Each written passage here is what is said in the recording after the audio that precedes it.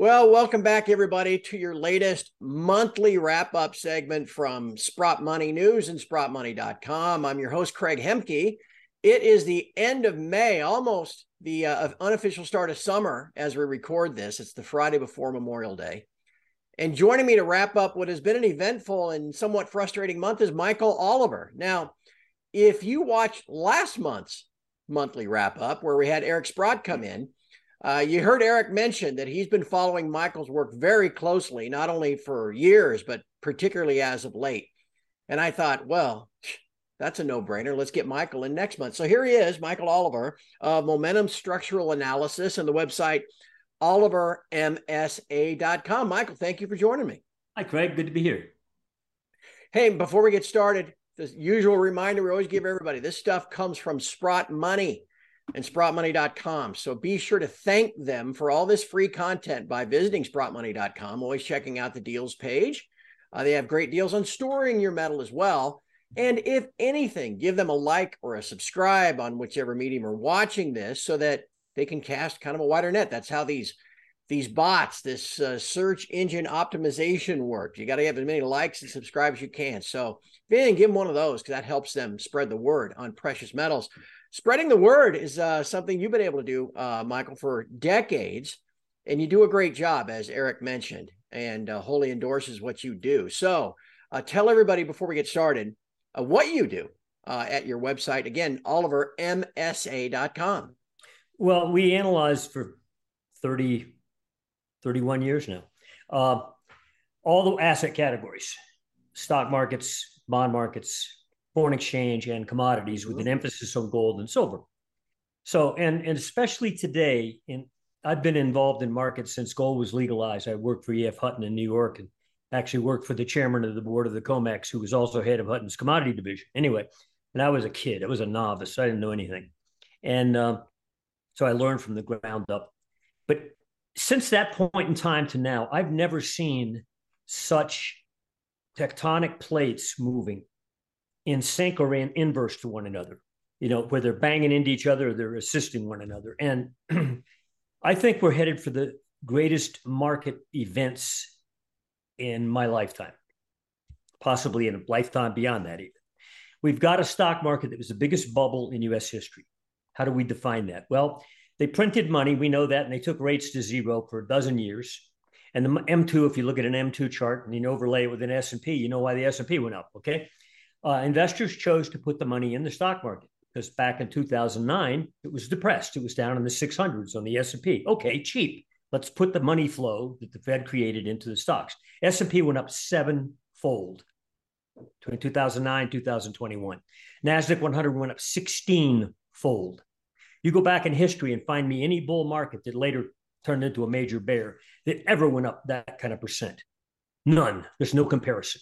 Doubles, triples, yeah, but sevenfolds and 16folds and over such a span of time. So we have the biggest paper bubble in U.S. market history. And by the way, this is not true with Europe. Europe didn't explode like we did relative to the 2015 highs. You look at the DAX made a new high recently, but if you look at it, it's been flattish for a decade. Okay, we think that bubble is broken. We think it broke in January of 2022 for NASDAQ, February 2022 for S&P. We've been bearish ever since. We consider the rally that has been spinning its wheels redundantly since June low and then the October low in the stock market, overlapping mainly the same turf over and over again. You look at an S&P chart, for example, you'll see what I mean. Basically, less than halfway back to the high. Okay.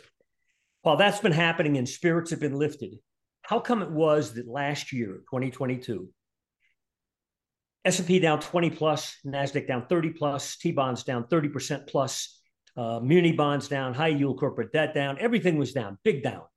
Gold was unchanged on the year, and nobody noticed it.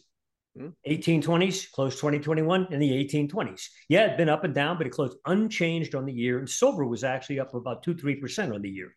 Yeah, a lot of up and down, but net on balance, how come those two assets didn't go down with the rest of the world in 2022?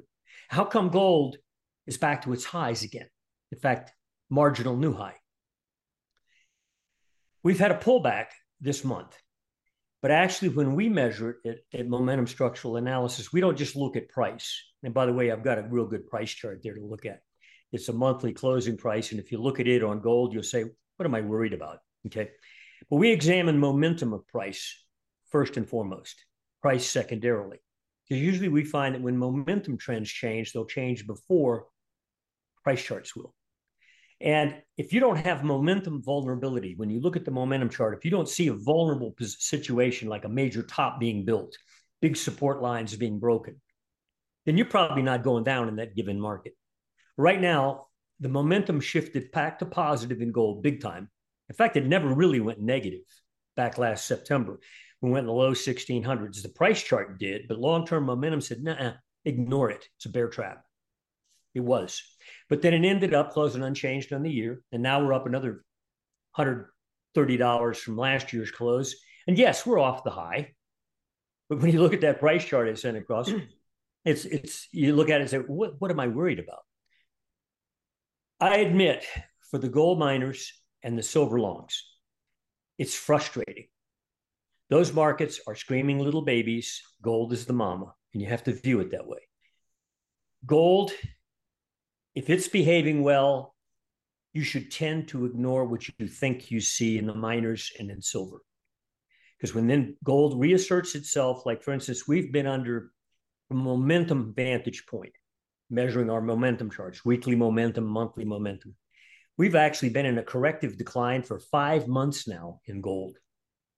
And yet we're only trading about $100 off the highs. Mm-hmm. Okay, was it 5%? Okay. The bears have been selling and selling and selling and haven't made any real gains. And they've had the clock working for them. We think the clock is about to run out if it didn't already run out, basically with the low we just made today, which was in the 1930s on gold. It won't take much reassertion to the upside, like, $20, $30 in gold, 1 point in the GDX minor ETF, for example. And we'll then put out a report and say, okay, this pullback that you just saw, it's over. We're reasserting ourselves back up again. But I think that the victor and the place to be in this market environment that I foresee, it's already begun, is gold and monetary metals and their miners. Those are the places to be. And in effect, gold said that last year when it didn't go down, when the rest of the world got double-digit beat up. It was unchanged on the year, yawning after a bear trap. Why was it unchanged on the year? I think because some smart asset managers and also some central banks said, we better get into gold. Yeah. Because when this thing comes unwound in the stock market, what's the central bank going to do? They can say one thing now, but when this stuff starts to come unwound, they're going back to do what they normally do, and that is monetary expansion, cheap money, anything they can do to save the assets that they're put in position to save. And that's kind of had the pattern so far this year, Michael. It's like we're all waiting for the Fed to have that shift. We keep talking on my site, and I see it on other sites, that 2010 and 2019 were years like this, where we were waiting for the Fed to go from tightening or rhetorically tightening to actually then loosening again with QE or rate cuts. And it keeps getting kind of pushed off. We had a hot start to the year in January, and then, all of a sudden February, more rate hikes. And we had this run in March and April, and now here in May, more rate hikes. If you could, what is your view of that macro at this point? Does the Fed just keep doing this until something breaks? I don't think the Fed leads anything. They're always lagged. And by the way, if you go back and look at the history of stock bear markets and Fed funds rate during and prior to the top and then after the top, you'll see that they raised rates like into 2007, and then before the actual top in late 2007, they started cutting rates. They cut rates all the while the market collapsed. They were cutting rates. So the Fed change in policy from a tighter policy into a looser policy doesn't help the stock market once the stock market determines that it made a mistake in the first place. And also the data points that you're referencing are usually much lag to reality, much lag to markets. And the data points will come into play, we argue, when the S&P starts its rollover again out of this redundant upside effort pattern that it's been in for, well, actually since the October low, but even the June low. When that rolls over again, and we technically define it the intermediate trend, which is positive right now, it's been positive for several, handful of months. Once we define it, rolls over, and it won't take much next month to do that, by the way. Our numbers adjust up, and when it slips a bit, it's going to start breaking stuff. At that point, we think shortly thereafter, you'll start to see the data points that the idiots at the Fed will then start to reference. Oh, look, oh, yeah, there we go, and give them an excuse to start cutting. And if you listen to Powell, his last talk, he in effect surrendered because he really got soft and said, well, maybe we don't need to raise rates anymore because the banks are tightening credit for us. They're doing our job. So maybe we don't have to. I think he's scared to death of the bank situation, and he should be. Mm-hmm. And we tend at MSA to look and anticipate events that most people aren't looking at. Like in January, when banks were looking really good, we put out two reports mid and late January warning there could be an ambush in the bank sector. The ambush came in mid-March. And after the banks got beat up, if you'll look at the charts like KBE, the banking ETF, they broke through the 2022 lows big time. Right. And then when you shift over to the broader XLF, the financial sector broadly, which includes non-banks, brokerage firms, insurance companies, and so forth, it's laying just above and floundering the 2022 lows. If the S&P were matching the XLF, it'd be trading right now probably about 3,800. Okay. Why is the S&P and NASDAQ so strong? Because of 3 or 4 symbols. Right. We pointed this out several months ago, and now I think the financial press has even figured it out. Microsoft, Amazon, Apple, especially Apple, and recently NVIDIA. Mm-hmm. And NVIDIA is like 5 or 6% of the S&P, so it's not insignificant. So if it goes up 10, 20, 30%, you can take about 100 S&P stocks and take them down, and it masks their loss. Another sector we're watching for an ambush is the healthcare sector. It is the strongest ETF out there. If you look at XLV and look at its highs it made in 2021, it's gone lateral with a mild dip last June when the S&P had a hard dip. And it didn't make a new low when the S&P took out the low in October. And the NASDAQ did too. It just went sideways. In fact, the XLV got almost back to its highs a month ago. Almost back to its highs. And now suddenly starting to weaken. We see massive technical vulnerability in the healthcare sector. And I'm not going to explain why, because I don't know. But technically, there's a sector that feels so comfy that what you need to watch now, if you're in the stock market, are the things that you think look good. Look for their downturn. Because when they turn down, all hope goes out the window. Yeah. Michael, what do you think about the overall trend of commodities? Earlier this week, we got the latest In Gold We Trust report from our friend Ronnie Sturfula and his team at Incrementum. Something everybody looks forward to every May, and paging through it. It's always very thorough. Anybody can go to ingoldwetrust.com and you can download it. It's free. Anybody watching us should read it. But Ronnie and his team have been talking about this trend of how undervalued commodities are to equities. I mean, every year there's a whole chapter in there, and every year I wait for commodities to turn up versus equities. It hadn't happened yet. Is that something you're kind of? He's dead right. We hear all this talk about commodity inflation is the highest it's been in decades. Mm-hmm. Nonsense. Yeah, relative change year over year in like commodity index, the Bloomberg Commodity Index, was dramatic in 2022, early 2022, versus where it had been in late 2020 or early 2021. Percent gain was enormous. But if you looked at the price level that it achieved on the upside, I think the high monthly close for a BCOM was 131. It had been in the high 50s in mid and late 2020. We put out a report called Commodity Explosion in October of 2020, and they exploded. All commodities, you could throw a dart. Energy, grains, you name it, it went up. Since then, commodities have pulled back 50%. To just under 100. That's where this week, in fact, they traded there. We've got some support right around this area that we think probably is going to help stop this correction. And we regard it as a correction, by the way. again, we're at 100 on the Bloomberg. If you go back and look at the 2008 high, it was well up in the 230 area.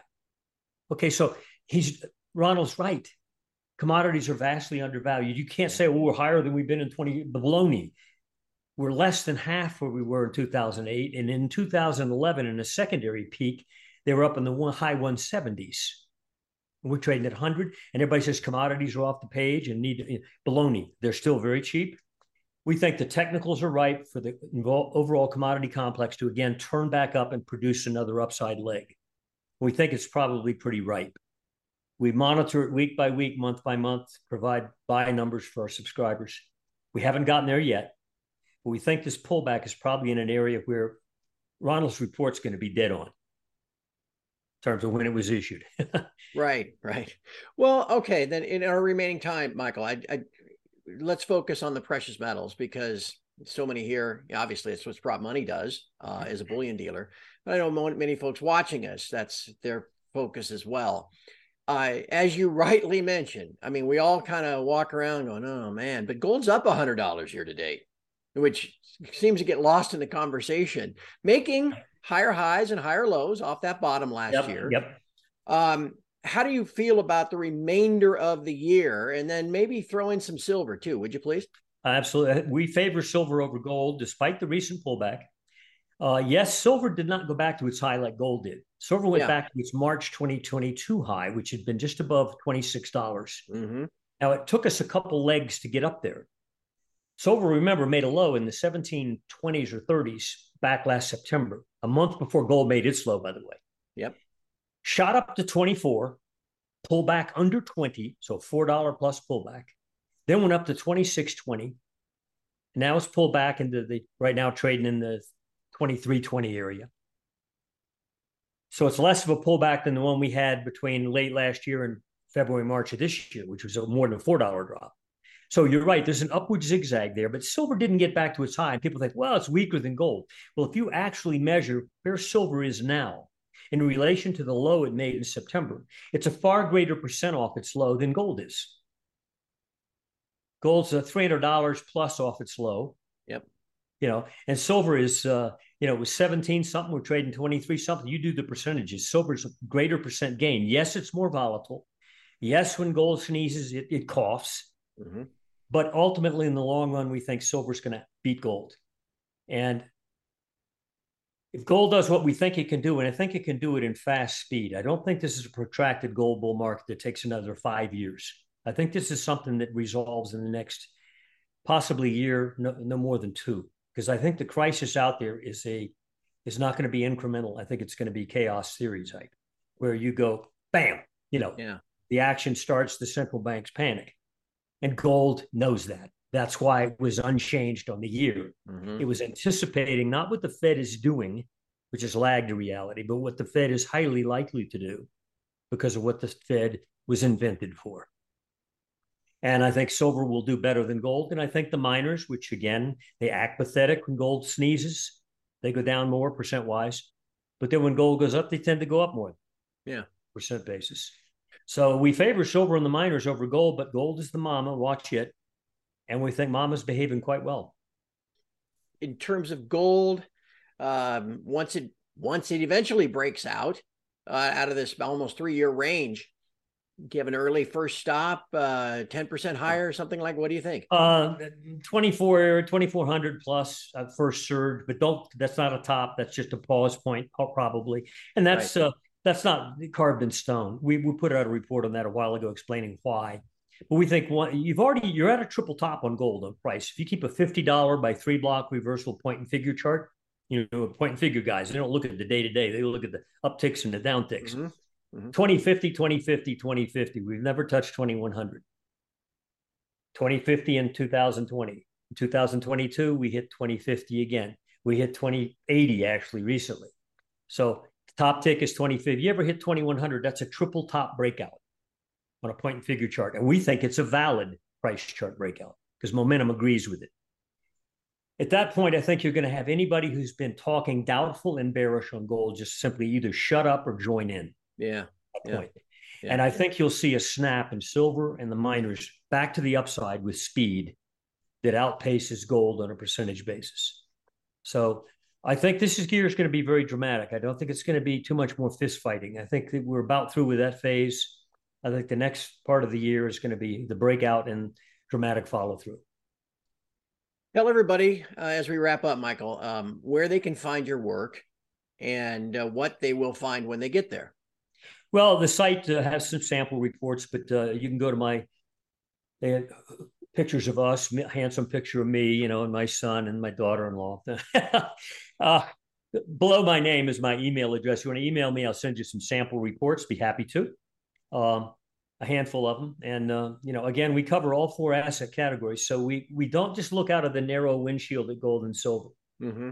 You got to look out the side mirrors to see what is impacting it positively or inversely. And there's not too much impacting it positively right now. Everything's inverse to it. If the stock market weakens, you can expect gold to go up, unlike what most people think. But anyway, so get some samples and check it out. And then if you want to subscribe, fine. Again, Oliver MSA for Momentum Structural Analysis.com. Thank you. Terrific.